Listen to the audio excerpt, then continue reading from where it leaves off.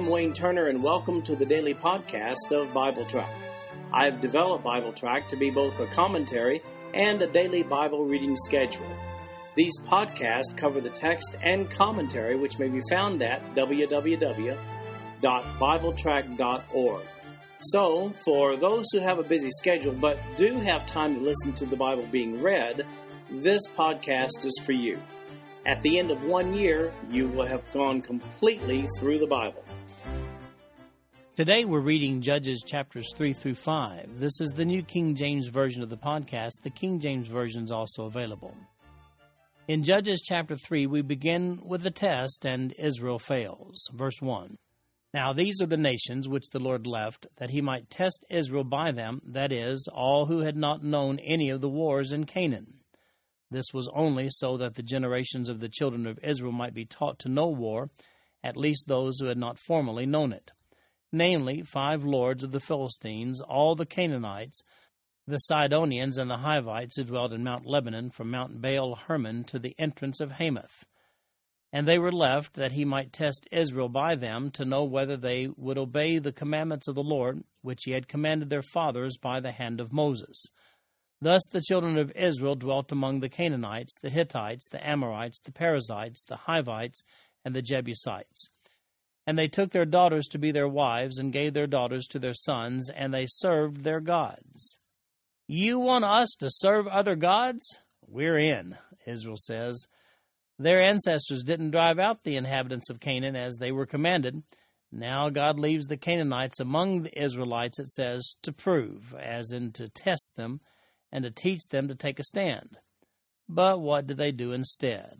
Love, not war. They intermarried with those people and served their heathen gods. These Hebrews just seemed to have a bent for compromise. Pleasing their neighbors just seemed more important to them than pleasing God. And that's just like many Christians do today. So then we have the appearance of Judge number 1 in the book of Judges. His name is Othniel, and he's to the rescue, verses 7 through 11. So the children of Israel did evil in the sight of the Lord. They forgot the Lord their God and served the Baals and the Asherahs. Therefore the anger of the Lord was hot against Israel, and he sold them into the hand of Cushan-Rishathaim, king of Mesopotamia.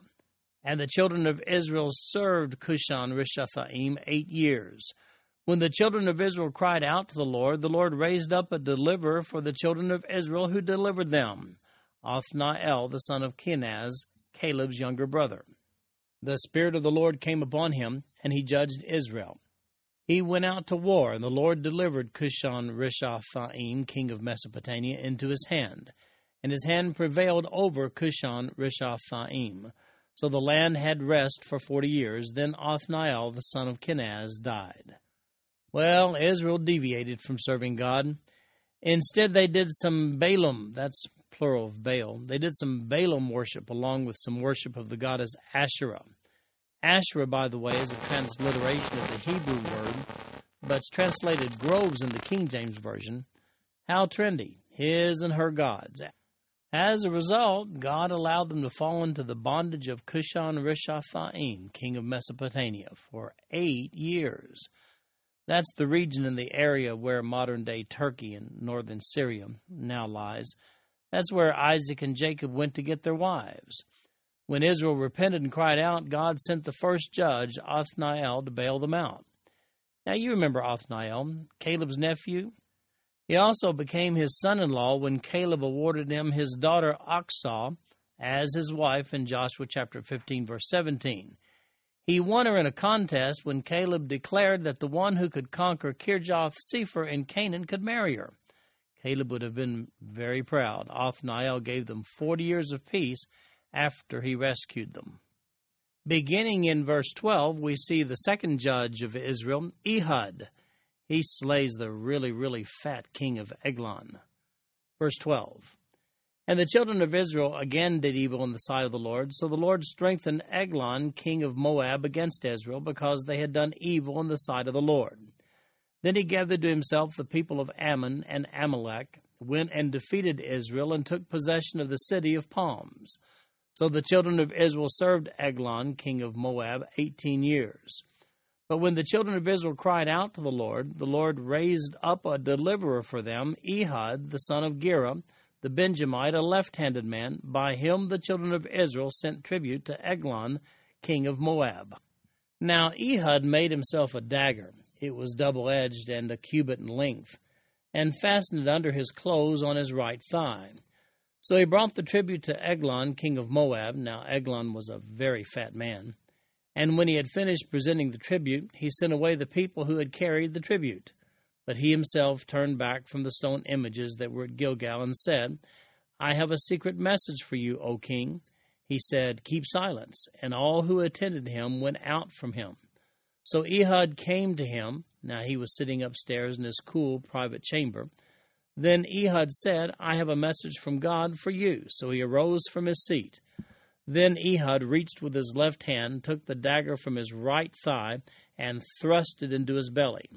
Even the hilt went in after the blade, and the fat closed over the blade, for he did not draw the dagger out of his belly, and his entrails came out.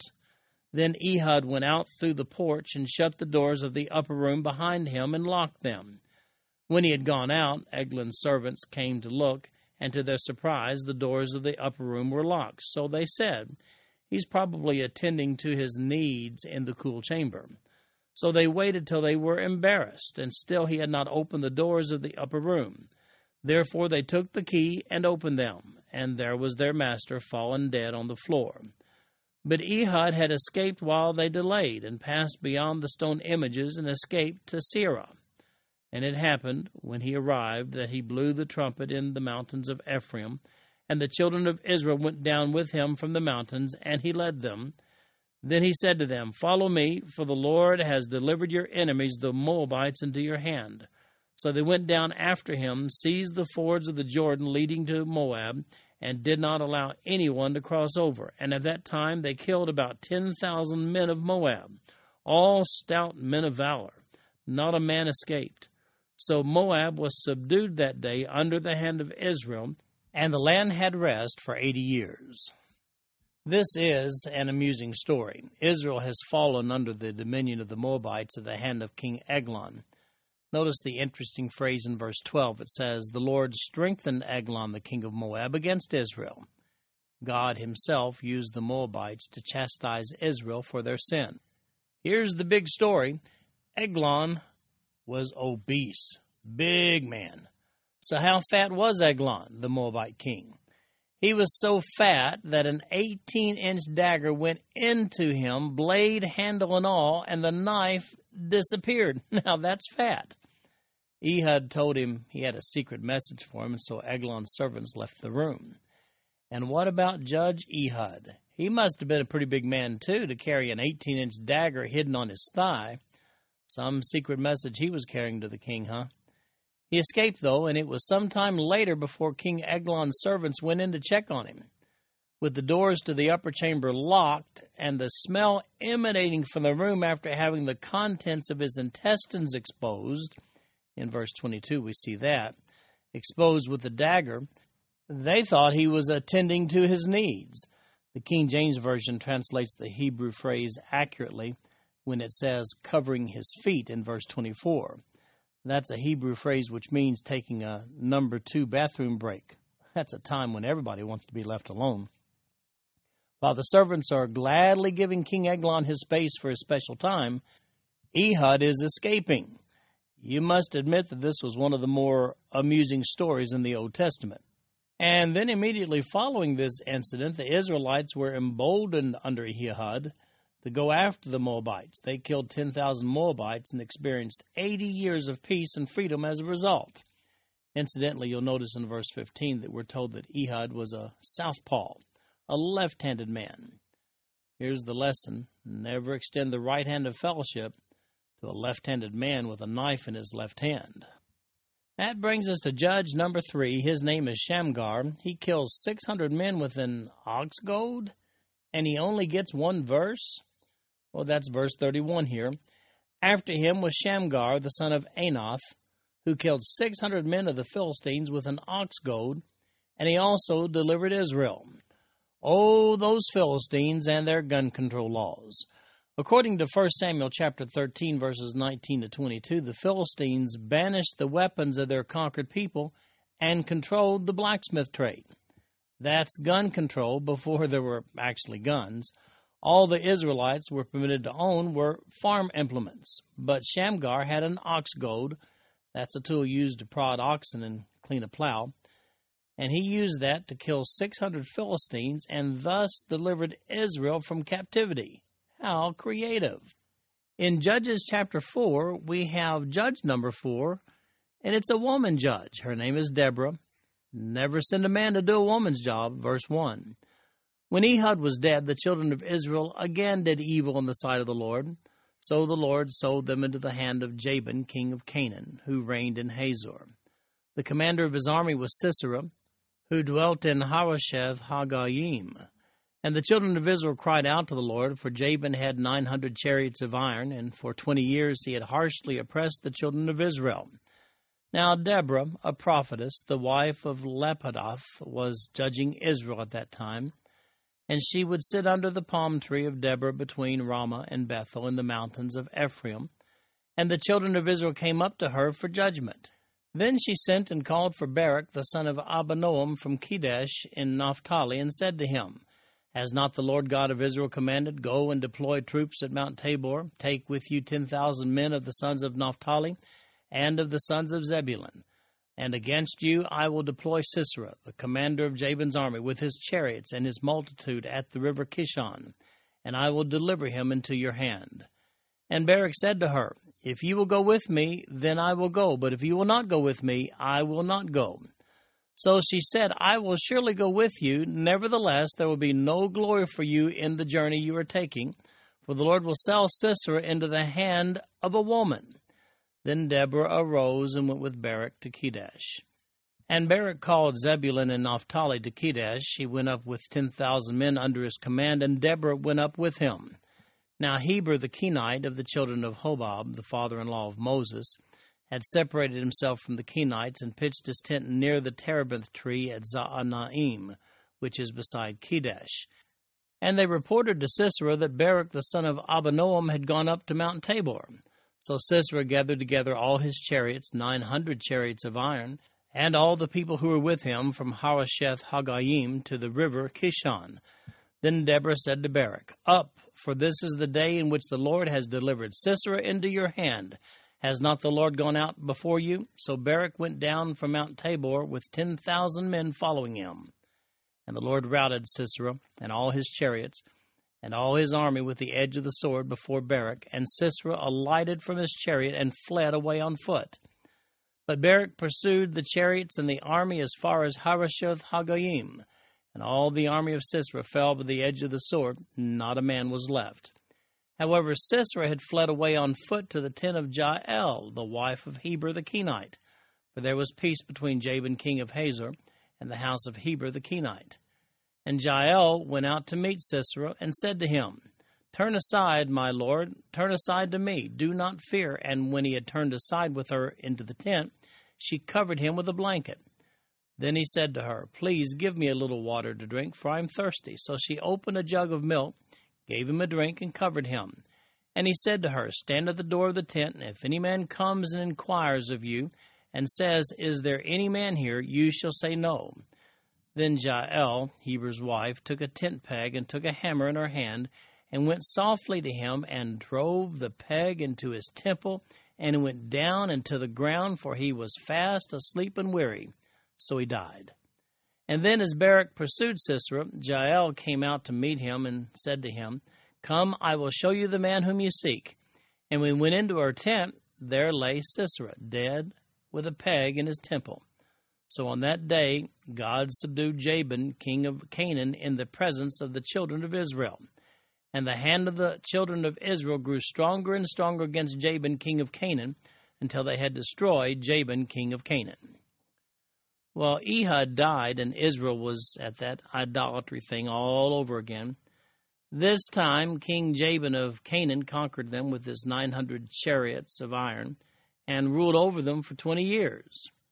The Israelites call upon Deborah. She was a prophetess and a judge among the Israelites. They want her to help them. She calls for Barak and devises a plan. He insists that she go with him to command the Israeli army of 10,000 men. She says all right, but she warns that if a woman goes, then she'll end up getting the glory instead of Barak. Actually, her exact words in verse 9 are, "For the Lord will sell Sisera into the hand of a woman." That prophetic word actually is fulfilled when Jael gets involved at the end of this story. Certainly, Barak must have thought that the woman who will get the credit must have been a reference to Deborah alone, and he's good with that. What a man. He enlists help from the tribes of Zebulun and Naphtali. Those 10,000 Hebrew men chased the 900 chariots. Sisera, the captain of King Jabin's army, he flees the scene. Well, don't stop here. It gets better. Sisera ends up finding refuge in the home of the wife of an ally. Her name was Jael. She fed him and gave him milk to drink. He asked that she guard the tent door while he sleeps and turn away anyone that might be looking for him. She agrees to do so. While sleeping, she takes a hammer and drives a tent peg through his temple into the ground. Ouch! Subsequently, King Jabin is destroyed also. How about that? 2 women deliver Israel from Canaanite bondage. Deborah's prophecy is fulfilled regarding the role of a woman in the death of Sisera in verse 9. Incidentally, Sisera should have done a background check on Jael before entrusting his safety to her, because we discover from verse 11 that Jael was married into a Kenite family just like Moses. Therefore, loyalty to Israel's enemy was simply out of the question. Gotta stick up for family. And then in Judges chapter 5, Deborah decides to write a song. Now, she could fight, but songwriting, I don't know. Let's read it. Verse 1. Then Deborah and Barak, the son of Abinoam, sang on that day, saying, "When leaders lead in Israel, when the people willingly offer themselves, bless the Lord. Hear, O kings, give ear, O princes. Even I, will sing to the Lord. I will sing praise to the Lord God of Israel. Lord, when you went out from Seir, when you marched from the field of Edom, the earth trembled and the heavens poured. The clouds also poured water. The mountains gushed before the Lord, this Sinai before the Lord God of Israel, in the days of Shamgar, son of Anath, in the days of Jael. The highways were deserted, and the travelers walked along the byways. Village life ceased. It ceased in Israel until I, Deborah, arose a mother in Israel. They chose new gods. Then there was war in the gates. Not a shield or spear was seen among 40,000 in Israel. My heart is with the rulers of Israel, who offered themselves willingly with the people. Bless the Lord.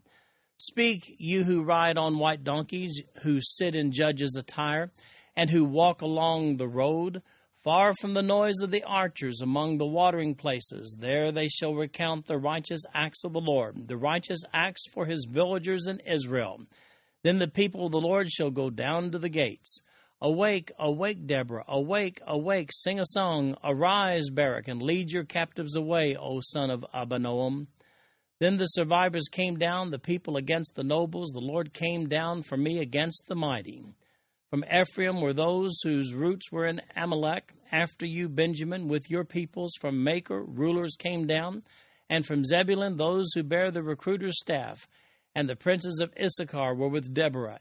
As Issachar, so was Barak, sent into the valley under his command. Among the divisions of Reuben there were great resolves of heart. Why did you sit among the sheepfolds to hear the pipings for the flocks? The divisions of Reuben have great searchings of heart. Gilead stayed beyond the Jordan. And why did Dan remain on ships? Asher continued at the seashore and stayed by his inlets. Zebulun is a people who jeopardized their lives to the point of death. Naphtali also on the heights of the battlefield. The kings came and fought. Then the kings of Canaan fought in Taanach by the waters of Megiddo. They took no spoils of silver. They fought from the heavens. The stars from their courses fought against Sisera. The torrent of Kishon swept them away. The ancient torrent, the torrent of Kishon. O my soul, march on in strength. Then the horses' hooves pounded, the galloping of his steeds. Curse Meroz, said the angel of the Lord. Curse its inhabitants bitterly, because they did not come to the help of the Lord, to the help of the Lord against the mighty. Most blessed among women is Jael, the wife of Heber the Kenite. Blessed is she among women in tents. He asked for water, she gave milk. She brought out cream in a lordly bowl. She stretched her hand to the tent peg, her right hand to the workman's hammer. She pounded Sisera, she pierced his head, she split and struck through his temple. At her feet he sank, he fell, he lay still. At her feet he sank, he fell. Where he sank, there he fell dead. The mother of Sisera looked through the window and cried out through the lattice, Why is his chariot so long in coming? Why tarries the clatter of his chariots? Her wisest ladies answered her, Yes, she answered herself. Are they not finding and dividing the spoil, to every man a girl or two? For Sisera, plunder of dyed garments, plunder of garments embroidered and dyed, 2 pieces of dyed embroidery for the neck of the looter. Thus let all your enemies perish, O Lord, but let those who love him be like the sun when it comes out in full strength. So the land had rest for 40 years. Well, Deborah writes a song, one of those very lengthy, long songs. It's a story song, and it recounts the whole ordeal of chapter 4 with a little speculation at the end with regard to Sisera's mom, waiting for him to come back home. Remember the song that Moses wrote back in Deuteronomy chapter 31? Well, this one tops it, in my opinion. And as for Barak's willingness to allow Deborah to get the glory for his great victory, her folk ballad pretty much immortalizes her, and, by the way, who remembers Barak?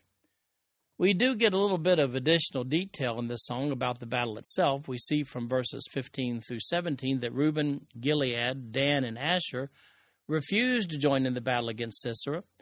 We also see, beginning in verse 20, that Deborah had a little bit of supernatural help from God. As the rains fell, the river Kishon overflowed its banks. The chariots and riders were swept away. Oh, and that other woman, Jael, she gets honorable mention in this song along with her people, the Kenites. It goes from verse 24 down through the end of the chapter. So when Deborah told Barak that if she assisted in the battle, she would end up getting the credit, well, she made certain of that prediction when she wrote this song. This concludes our podcast for today. I'm Wayne Turner, and if you'd like to read along with our commentary online, go to www.bibletrack.org. Thank you for listening in today. The background music for these podcasts is an original composition written by the music director of Fayette Bible Church, Paul Walton.